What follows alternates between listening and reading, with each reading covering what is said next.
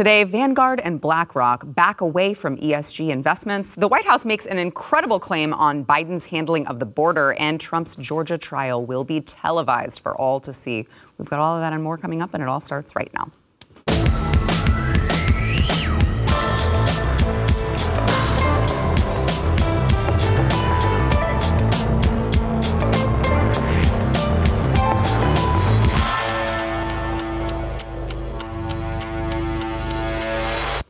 Welcome to the news and why it matters. I am Sarah Gonzalez, and today mega investment management firm the Vanguard Group has announced it will significantly reduce its funding for ESG-related projects. Having previously supported 12% of the ESG proposals submitted by shareholders in 2022, that number has now dropped to just 2%. This, of course, comes after fellow investment giant BlackRock made a similar decision in recent months, going from 50% ESG-related investments back in 2021 to just 7% in June of 2023. Now, both companies have emphasized that their decisions regarding ESG proposals are driven by their commitment to advancing the financial interests of their clients rather than political considerations. I guess it turns out making investment decisions based on political agendas rather than profit is not the smartest financial move. Wow. Now, this decision comes as a sharp contrast to the tune BlackRock CEO Larry Fink was singing in 2017 when he claimed the firm would force their agenda on companies. Watch. It's just, you have to force behaviors. And if you don't force behaviors, whether it's gender or race, or just any way you want to say the composition of your team, you're going to be impacted. And that's not recruiting. It is development, as Ken said. How do you force change, though? I mean, Larry, BlackRock has really been in the forefront of the ESG movement within corporate governance and a real leader. And yet change is so slow. So what is, and Ken as well, how do you force change when it is so incremental and so gradual? How do you do something more radical? Have you thought about that? Has the board of American Express thought about more radical things we could do to enhance diversity and inclusion? Because it has to be imbued in the culture of a firm. It has to be talked about. It has to be shown. Behaviors across the entire firm in every region have to be similar. And every citizen of the firm has to understand what is acceptable behaviors and what are unacceptable behaviors. Forced behavior changes. Okay, well, sounds like old Larry just got a taste of his own medicine. Here to discuss this and more, we have Eric July, Blaze TV contributor and founder and owner of Ripaverse Comics, along with Stu Burkier, of course, host of Stu Does America, which you can find on Blaze TV and also wherever you get your podcasts, along with YouTube. So make sure that you go subscribe. By the way, I would just like to go ahead and many of you have been asking, why don't you go back to the Friday happy hour shows that you guys used to do? And Eric doesn't drink because he's a much better person than we are. Certainly. But I thought that I would bring you, Stu, my favorite new beer, Ultra Right. Of course, this is Conservative Dad's Ultra Right, 100% woke-free American beer. This my friend Seth Weather's company, and very cool. It really is actually good. Have you tried this yet? I have not. Okay. Ultra. I mean, it's got the Bud Light vibe to the can. Like you'd say, like you need an alternative to Bud Light. It's American. This looks like it's American AF. I don't mean to say that the Bud Light vibe has now been stolen. They stole it from the American flag. Right. It's actually American flag vibe. But yes, but cheers. Okay, sorry, Eric. Eric's just watching us. That's good, though. Isn't that good? Jeez, it's better than Bud Light, that's for sure. It is. Yeah. It is. It's better than Miller Lite, too. So anyway, cheers to the weekend here. So it's fascinating because you see all of these corporations, like financial investment firms, trying to diversify and go the ESG route, thinking, we're going to force this, and it turns out that people don't like you playing with their money like that when they know that it's not a good financial move. Yeah. Look, I remember talking about this, and I would read, not only comments, but I get pushback on people on this very subject matter that were, I would say on our side on this very issue, because I would tell people to just hold up. Before we start advocating that the government get involved in this affair and that affair, I was like, at the end of the day, an investment is exactly that. You hope to get a return. The best way to punish these people, if you don't see it immediately, the best way to punish these people is by withholding your funds. And it's really not withholding it because you don't really owe them money at all. It's that, you can't do that with every given product, because some are based on maybe necessities, but others, there's 100 alternatives to them, or they're just, let's say, more voluntary. You don't have to fund them. So that was my perspective, and I remember getting this pushback because, they're doing this. Disney's doing this because of ESG fund. I'm like, okay, is that sustainable though? And the answer is no. It was never sustainable. Yep. So even from BlackRock's own perspective or Vanguard's perspective, it doesn't matter how much they want something if the product isn't getting a return on it, or the corporate entity that they're trying to invest in isn't getting them some sort of return, be it ideologically or financially. They're going to pull, kind of scale back. And I remember first talking about it on the show when Vanguard was talking, or was it BlackRock that was talking about this earlier, kind of, we want to kind of move away from this whole ESG thing. And I was sitting here like, I told y'all, just hold what you got. You don't have to get it's these mega corporations. It's like, dude, we live in the technological, more advancement age. Information spreads faster than it has ever in human history. So you see what happened to Bud Light. You see what's going on with Disney. That's unprecedented, man.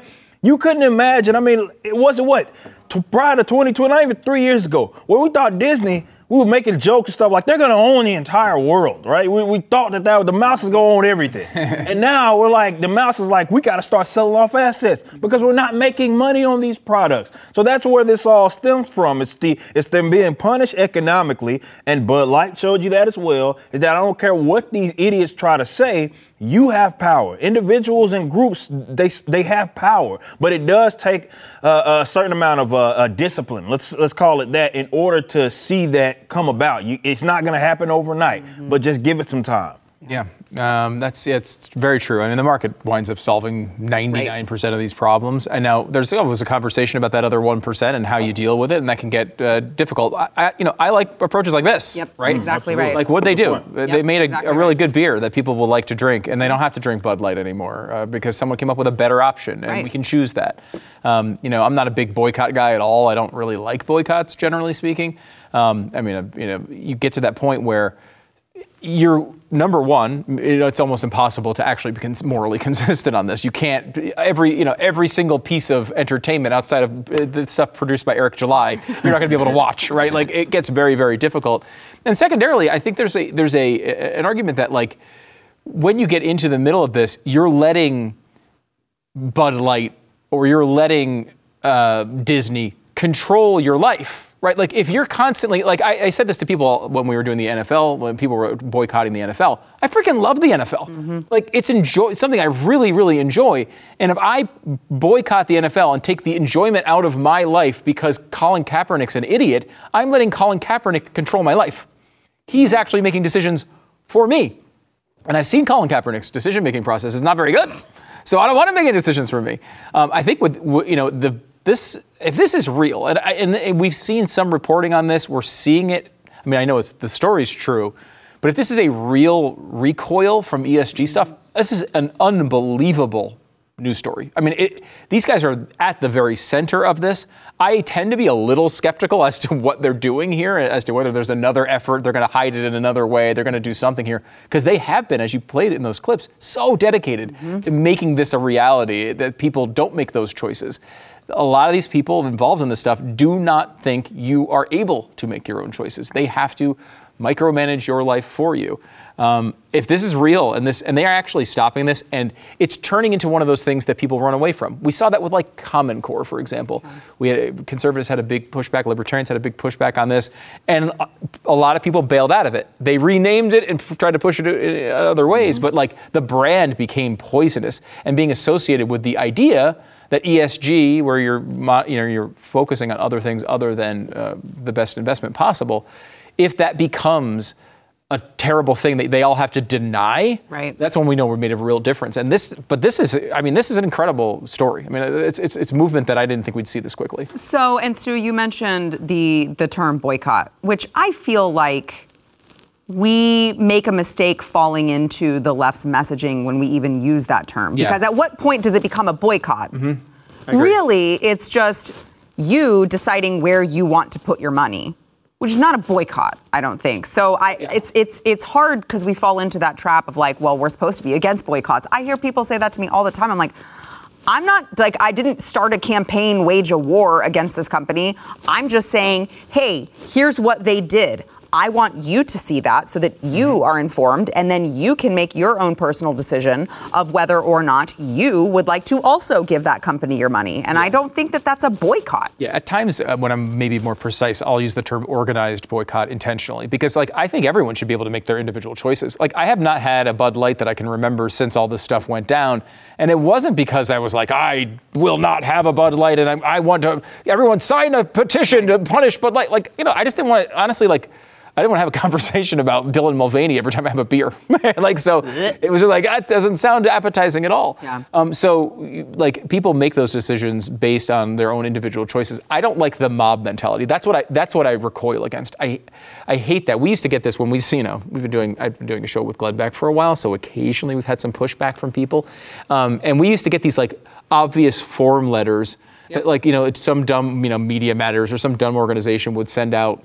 It was so mindless. Like, these people didn't listen to the show. Right. They didn't know anything about the show. They didn't know the context of what they're talking about. And they're all like viscerally against us for whatever reason. And it's like, that mindlessness I hate. I hate that hive stuff, you know? And that's kind of why I recoil against boycotts. But I think when you're making a personal decision based on something you believe in, that's just you living. Right. That's just your life. Exactly. There's no word for that. That's just you living your life and making your own choices. Right. Yeah. I mean, you think back, you brought up what you and Glenn have experienced. And I mean, I would say like if a bunch of people decided to form a coalition and call radio shows sponsors because they don't like something that they said, then you're leaning more into a boycott, cancel culture type mentality, right? Like I'm not calling Bud Light's like marketing people. I'm not calling them. I'm not sending them emails. I'm not sending them form letters. I'm just not going to give you my money. That would be what I call gay ops, and I'm actually dealing with some of those issues as well. That's more of what the left, let's say, does. I don't owe these people a damn thing, and I'm very firm on this. So when I see like a company that made it abundantly clear that they don't want my money, so I almost said something. Made it clear that they don't want my money. I'm like, all right, cool. Right. I'm just not gonna give it to you. I don't owe these folks money. Like, and for me, it's not like I'm going out of my way to do it. It's like, hey, there's something, I've rerouted my focus from there to this, and this is what I'm focusing on. And I think that look, this is the way of the future, whether people like it or not. Yeah, we had a day and age where people mindlessly just consumed everything and it was all good. Now, I would say for better or for worse, I would argue for better, because now people are paying more attention to not only where their dollar is going, but who it's going to and what it is that person may subsidize with your bread. It's one thing for this person to say something or do something that I disagree with. It's another for this person to take the dollar that I don't have to give them, but I am giving it to them, to then use it to spite me. Like, that's a completely different animal, and I'd be a plumb damn fool. And this is where I would say the left wins on this issue, is that they don't fund us. Right. We fund them. Right. And then we sit up here and like we try to be principled about it. And I'm like, yeah, my principle is reciprocity. Yep. So when you've made it clear that that's the rules of the engagement, bet that. Okay, cool. I'm not gonna fund you. We ain't gotta fund each other. Let's talk decentralization. I'm all about that. Let's go ahead and do that. But we have to start acting accordingly. And I think that's what's happening with the BlackRock situation, with Bud Light, with the Disneys of the world, is that people are acting accordingly. And this is a better tomorrow. Mm-hmm. Like this. It is. I just made $6 million in a year. I made $6 million in a year because I said, instead of sitting here bitching and moaning about what Marvel and DC's doing all the time with characters that I grew up loving, why don't I just create my own? And here I am, and that's what's happening right now. You guys you're holding drinks that are testaments to that. Yep. So let's get on that. I'd rather focus more but to me, the term boycott seems to makes it seem like I'm putting forth energy into that. Whereas I'm saying reroute the energy to something that it can be more positive, and we need more examples of that. And yeah, maybe the day of the mega corporation is done. I'm cool with that. Maybe there's only going to be these successes that are maybe to our degree. It's not more like, again, I'm making $1 billion or something like the Disneys of the world. Right. What's wrong with that? Yeah. What's wrong with that? That it's more decentralized, it's more accessible than it's ever been. So let's put our energy in that. One more note. Dinner is on Eric. Yeah.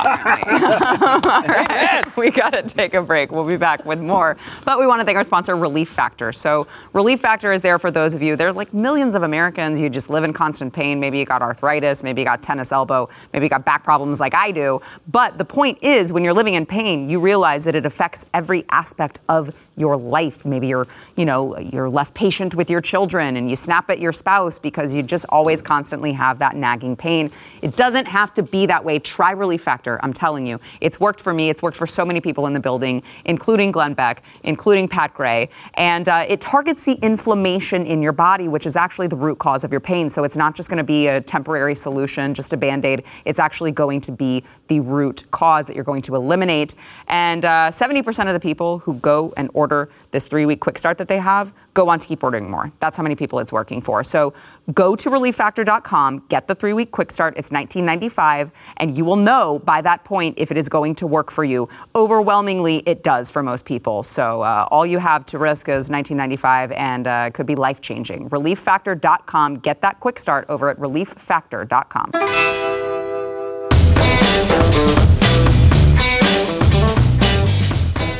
I want to switch over to the border. So White House Press Secretary Karine Jean-Pierre, who is just so good at her job, the best White House press secretary ever, claimed in a recent press conference that President Biden has done more to secure the border than anyone else. Yes, that you heard me correctly. Here is the exchange. Watch. The president has done more to secure the border and to deal with this issue of immigration than anybody else. He really has. June saw the single largest month-to-month drop in unlawful border crossing because of the policies this president put in place. We've got a record number of federal agents and officers, more than 24,000, working to secure the border because of the funding this president secured. We brought 21 world leaders on the West Coast, as you all remember, together for the first time to deal with this issue in a regional way because of the alliances that this president has put forth. And we secured record funding for border security and management. And let's not forget, we've expanded the pathway to citizenship under this president. And mind you, he's been doing this on his own. This administration has expanded the pathway to citizenship? The pathway of legal pathway for migrants to enter this country. The legal pathways to migrants coming. There is a literal pathway. Right, from the parolee program. Which don't lead to any sort of permanent legal. Well, it's a legal. No, you're right. I agree. You're right. It gives you a legal pathway to come in, and that's what I'm talking about. To her credit, I mean, they have expanded. There are multiple pathways to coming in the country. I don't know about legally, but there are many pathways now. You just literally walk right in. And in reference to her talking about more federal agents than previously before, well, they're actually there to undo what Texas National Guard is doing, which is actually locking doors, locking gates, closing fences, making sure that the border is secure. They actually are being hired to go to the border and open it back up so these people can walk right through. Yeah, I just don't understand why. And it's less about what that chick had to say, and more of talking solutions about it, because we recognize what's happening here at the border, and you brought up a great point about this conflict between federal agents and the Texas National Guard. And I'm like, is there something that I'm not seeing? Damn the legality of it all, but is there something that I'm not seeing with regards to Abbott and just in general? Why they're not telling the federal, seeing this as an issue, why they're not telling the federal government to go do something to themselves? I don't know. I don't really have the answer to it. I don't know if that's maybe crossing the line for some people, but at what point does that become permissible? I guess is my question, because if you recognize the people that you've entrusted with this authority to deal with this thing that you are saying is impacting you and is a problem, well, what now? Are you just going to sit there and let or lack thereof action or inaction? Maybe it's more positive action negatively. And what I mean by that is that they're going out of their way to screw you over. So if that's how you feel, now what? And I have yet to really get an answer. Maybe it's that I'm not seeing it. As far as why are we not telling these guys to go screw themselves? Well, what is the problem there? Or is it that we just want this to be a problem? I want to throw into the equation here. You did hear Karine Jean-Pierre make the claim that Joe Biden has done more than anyone else to secure the border, which is fascinating because I just saw a Washington Post headline yesterday that said families crossing the U.S. border illegally reached an all-time high in August. She's been trying to walk this bizarre statistical line with this parolee program for a few months now, and every time she's attempted it, she fails. Now, look, she doesn't know what she's talking about. To be fair, every time she attempts most things, she does fail. She's really bad at this job, really bad. And I give Eric a lot of credit for getting through that clip without a drink, because I was unable to do that.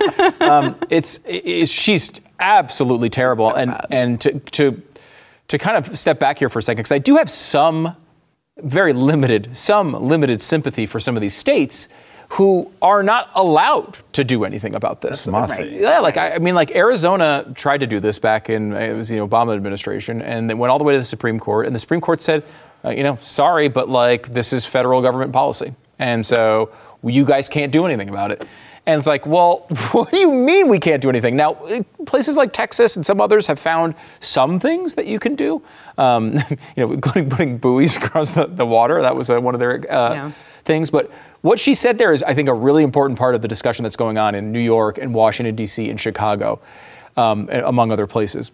When you go back, rewind a year, you have a situation where Greg Abbott and Doug Ducey and Ron DeSantis are sending up migrants in this sort of statement on buses and planes, and they're saying, hey, you guys say you want them so bad, you say we hate them so much, why don't you guys deal with them?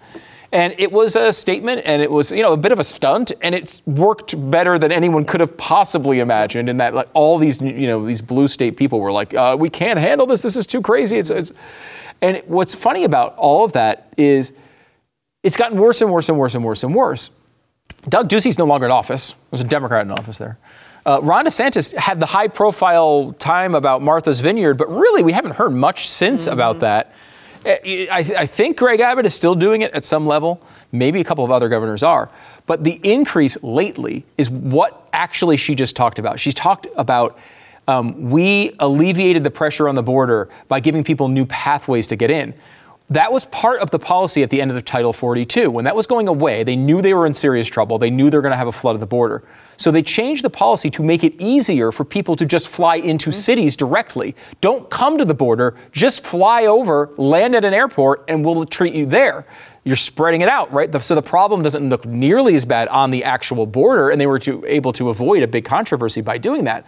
But all these problems are not just tied to busing by Greg Abbott, but are also tied to that policy change where people are flying from, Central America directly into New York City, landing there and being treated as if they had asylum claims on the border. That's a new thing. Biden put it in intentionally to avoid that controversy, and it's burning all these blue state governors, which I find to be delicious. I love the fact that it's happening, but they do really have no recourse. They're just going to sit here and whine about it. And honestly, as a state like Texas, who's had to deal with this problem times 1,000 for so long, it's humorous. It's honestly entertaining to me. Yeah, I agree. All right, I want to go to Mitch McConnell here. So reports from Congress indicate that a group of Republican senators are convening a meeting to discuss the leadership of the Senate GOP following, of course, this second public medical scare of Mitch McConnell. It was very bizarre, freezing up that clearly some type of neurological issue is happening as he's having these events in public during press conferences. So I want to play for you, I don't think anyone missed it. I think pretty much everyone has seen it by now. But let's watch the Mitch McConnell earlier this week, just freezing up, seeming to have a medical event in front of a bunch of reporters. Watch. What are my thoughts about what? Running for re-election in 2026. That's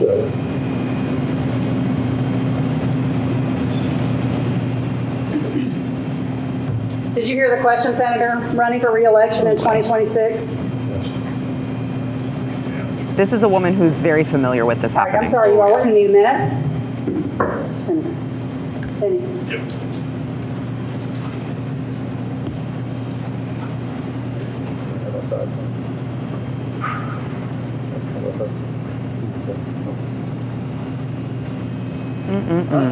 Okay. Somebody else have a question? Please speak up. You know, the irony of that coming after they asked about him running for re-election, of course, was when that happened, which was incredible. And I want to talk about this, but I want to play for you. I believe this was earlier today. Joe Biden was asked about Mitch McConnell. And, you know, we just heard recently that the doctors have cleared him. His doctor cleared him. I don't know how much money that doctor was paid. I imagine it was probably quite a bit. But Joe Biden was asked about his thoughts on the matter. Here's what he had to say. Spoken to Leader McConnell?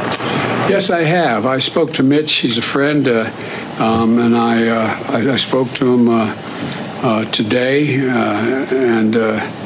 He was his old self on the telephone. Did you just have to read that? Having a little understanding of dealing with neurosurgeons and people, and one of the leading women in my staff, her husband's a neurosurgeon as well. What?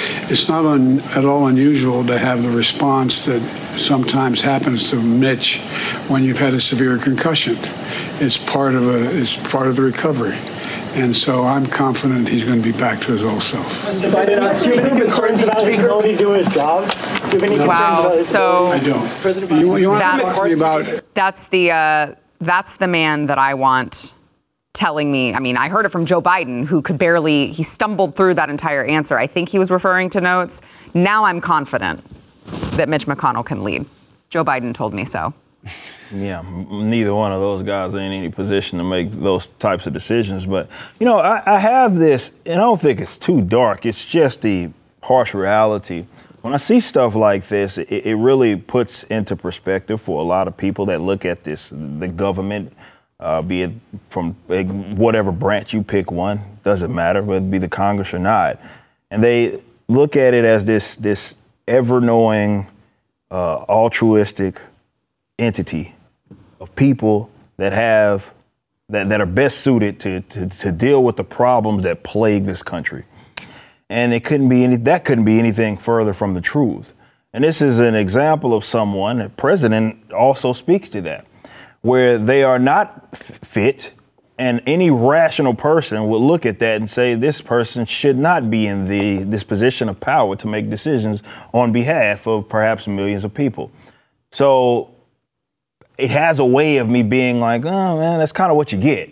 Because I'm not the one that advocates for this system. Other people do. And they tell me that I'm the plum fool because I advocate what I advocate. And I'm like, well, you at least facilitate a institution that has guys like that.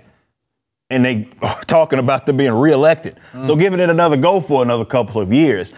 If that's what you want, I mean, that's what you want. But seriously, it should hit you and slap you in the face. Like, something is fundamentally, enough with the jokes, something's fundamentally damn wrong with this system or whatever it is that you want to call it, where people like that rule over you. I agree. Yeah. I mean, it's an absolute disgrace watching that happen. And, you know, a lot of people on the left accused us of being all about politics when we said Joe Biden and John Fetterman and Dianne Feinstein. And I'm 100% as confident saying this about Mitch McConnell as I was about those people. It's sad. Like, watching that happen is really sad. We all know that that's sad. Look, we've all had times where we've been lightheaded. What happens if you had a moment where you're lightheaded? Gosh, oh man, I feel lightheaded. Right. He doesn't explain that. He doesn't say, gosh, I'm so sorry I paused for the last 15 seconds. Right. I was lightheaded. It's obviously, he's obviously having massive problems. It's a disgrace that the Republicans have kept him in leadership even to this day. Should have happened immediately after that. The second time, immediately should have been over. And he should step down and spend time with his family. Look, it's a sad part of life that you get to a point where that stuff starts happening. Should not be happening in the leadership of our government. And I will say, we talk about topics all the time where we might, as conservatives and libertarians, agree, but we're in the minority. Like the minimum wage, for example, we're in the minority on that argument in a big way, even though I think having no federal minimum wage is absolutely the right policy. term limits are among the most popular items in our entire discourse. I looked at a poll, I remember a poll, and I quote it all the time, that 76% of people agree. It goes pretty similar between Democrats, Republicans, and independents. Term limits are really important. And I was like, well, that was an older poll. It was from 2013. Has there been an update? Yes, it came out in March. 83% now agree. What other thing can we say that 83% of the nation agrees on, including, I think it's like 86% of Republicans and 80% of Democrats. Wow. It is universally popular. I would love to see a candidate come out and say, look, this is the central plank of my platform. It would cure so much. And I think to get these people on board, you might even have to exempt them. You might need to say to Mitch McConnell, vote for this. You can stay till you're 100, but whoever replaces you has to deal with these rules.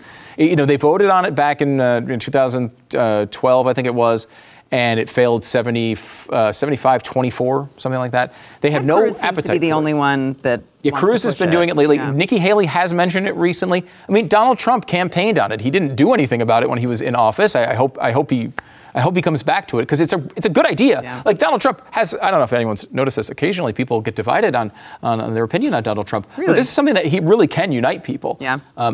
Bringing that to the American people and saying, we will do this. This will get done. I will work really hard to get this done. Because people talk about age limits. Glenn has a big podcast that's coming out this weekend with Alan Dershowitz. Alan Dershowitz is, you might agree with him, might disagree with him, but he's about the sharpest guy you're ever going to talk to. He's 85, right? He's older than Joe Biden. And it blows your mind. It's not just age, but there is a thing that comes with being there for too long. And of course, age is also a major factor, and health is a factor. Yeah. And these things, you feel bad. If you're that locked into lusting for power, you're missing out on a lot of life. Mm-hmm. And I feel bad for Mitch McConnell for caring that much to want to stay a minute past watching something like that. I agree. All right. We got to take a quick break. We'll be right back. Yeah, imagine.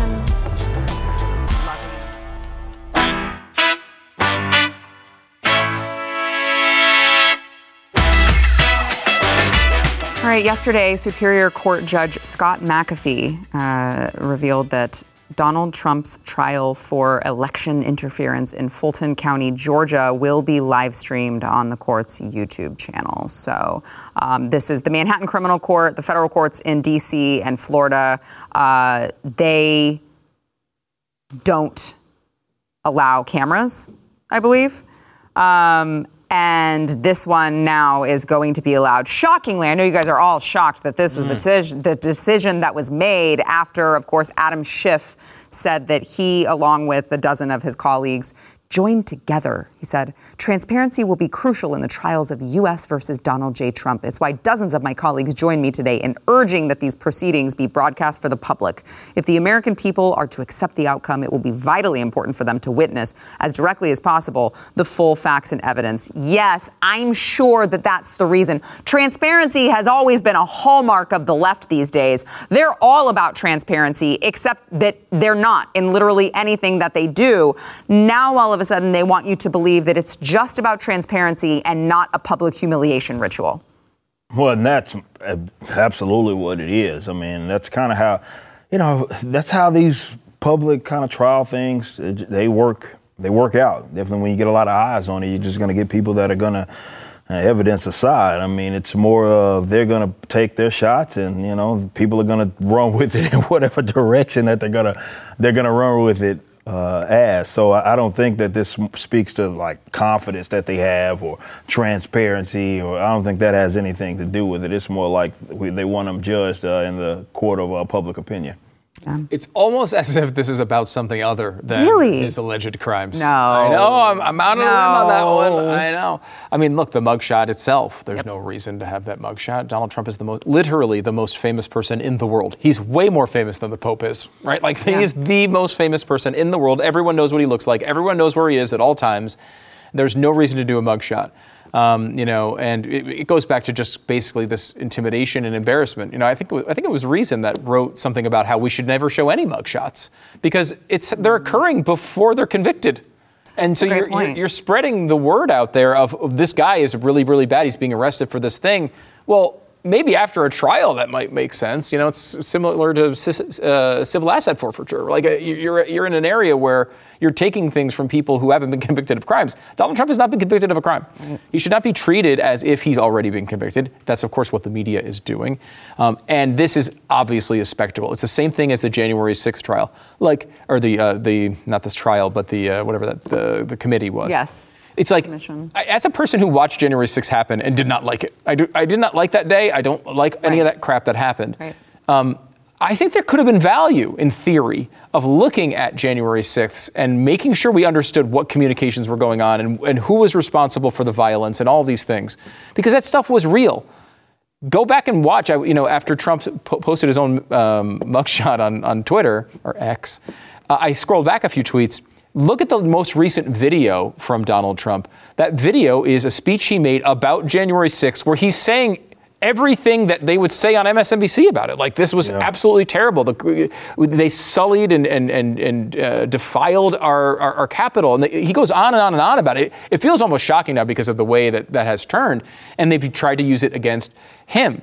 You know, the bottom line at the end of the day is they're trying to make this into something they can use against him politically. And it's hard to see how people don't see that. But I will say this, and I think this is a crucial thing for conservatives to understand, is a lot of people don't see it that way. You know, you look at the polling on this, and it's consistent over poll after poll after poll. The right says this is a sham. Like, the DOJ is coming after him, it's nothing. The left, of course, says the opposite. But what should worry you are independents. Yeah. It's 2-1, 3-1 that he's guilty of these things. You ask these questions separately. What is he guilty of? And they ask the 4 different indictments. There's almost no separation in these polls. They're judging it the same way. They just think Donald Trump guilty. And that either means that you have to be really worried about that going into a general election, or we have to recognize that there's a lot of work to do to get people who are in the middle who might consider Donald Trump over that hump.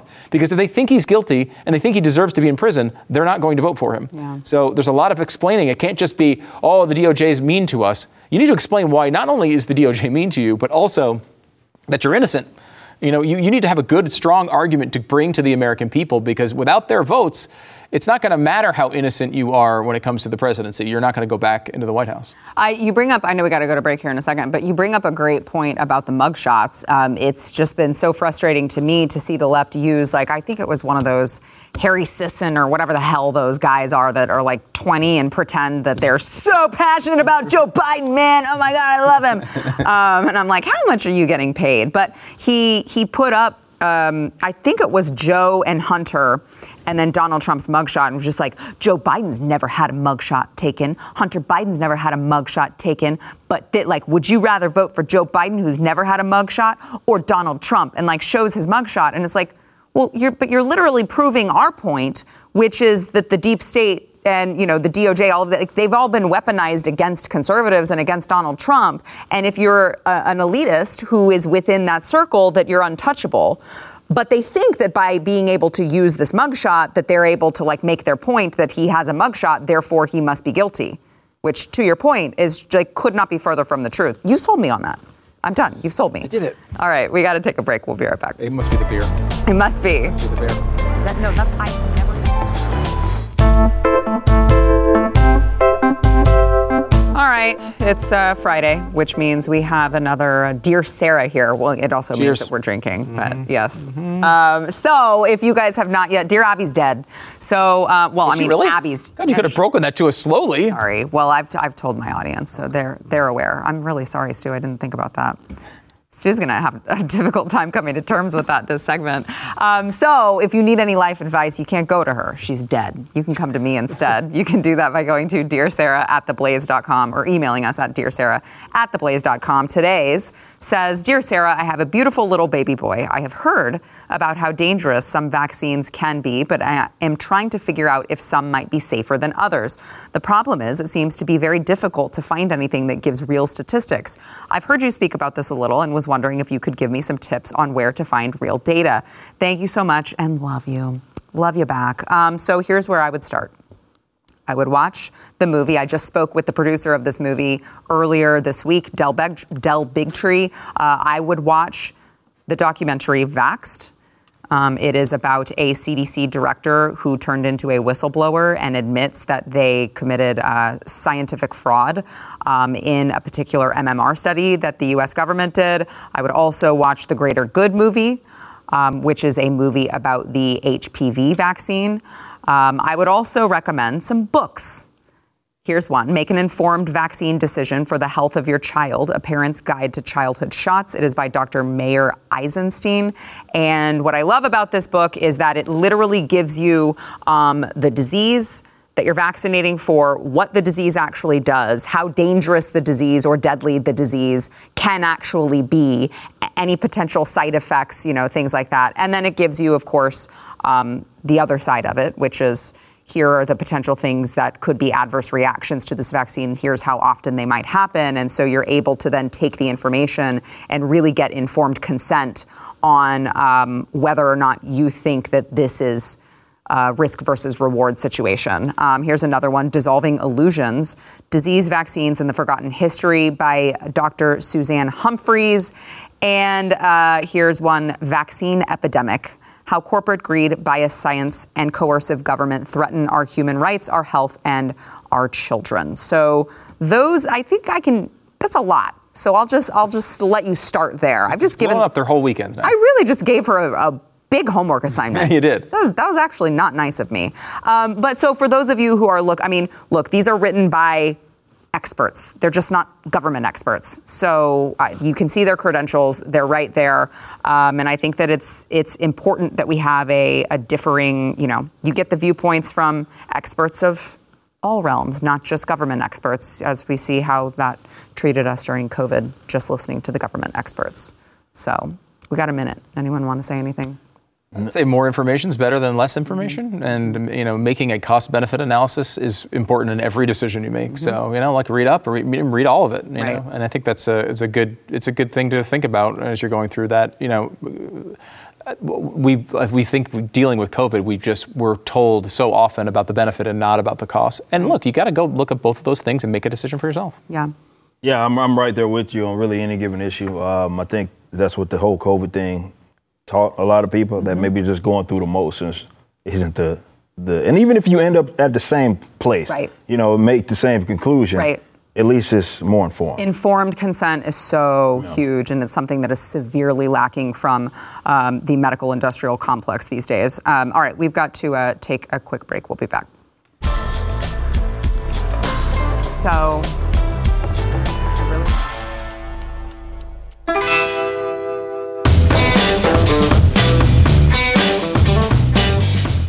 all right, e.l.f. brand cosmetics lipstick ad at Walmart apparently showcases a model with you'll see a little mustache there, just a little bit. What is that, a 5 o'clock shadow? So e.l.f. is now the latest cosmetics company to very bizarrely decide we're going to market and advertise towards men rather than the giant demographic of women who is overwhelmingly the people who are buying our makeup. And the problem is there's no alternative makeup companies available. Gosh, darn, if there was only someone. Yeah, right. If there were. Can you think of any off the top of your head? Let me think. Put that picture back up. Let's put the picture back up. So I'm thinking if you go over to AmericanBeautyBySarah.com, you can find, let's see, Old Glory would be a great alternative to the color that's on the man over there. We have Triggered, which is a nice red to replace this one over here with the model that's holding the lipstick in her mouth. I think we have a lot of very similar colors. How many dudes appear in your advertising? Zero. Literally zero. No men. That's hateful. If you have a penis or have ever had a penis in the past at any point in your life, you are not welcome to advertise for our company. Yes. That's sexism. That's what that is. I'm taking a strong stance on that. Listen, if you're trans or you're a man and you want to buy from me, I accept all forms of cash. I am a capitalist. But I just want you to know that I think that you're disgusting. And if you still want to buy from me, that's fine. You can go to AmericanBeautyBySarah.com. Look, most of the restaurants I go into after I eat there, they think I'm disgusting too, and I keep going back. And you keep going. So. Thanks, guys, for being here. Stream and subscribe to more Blaze Media content at theblaze.com/podcasts.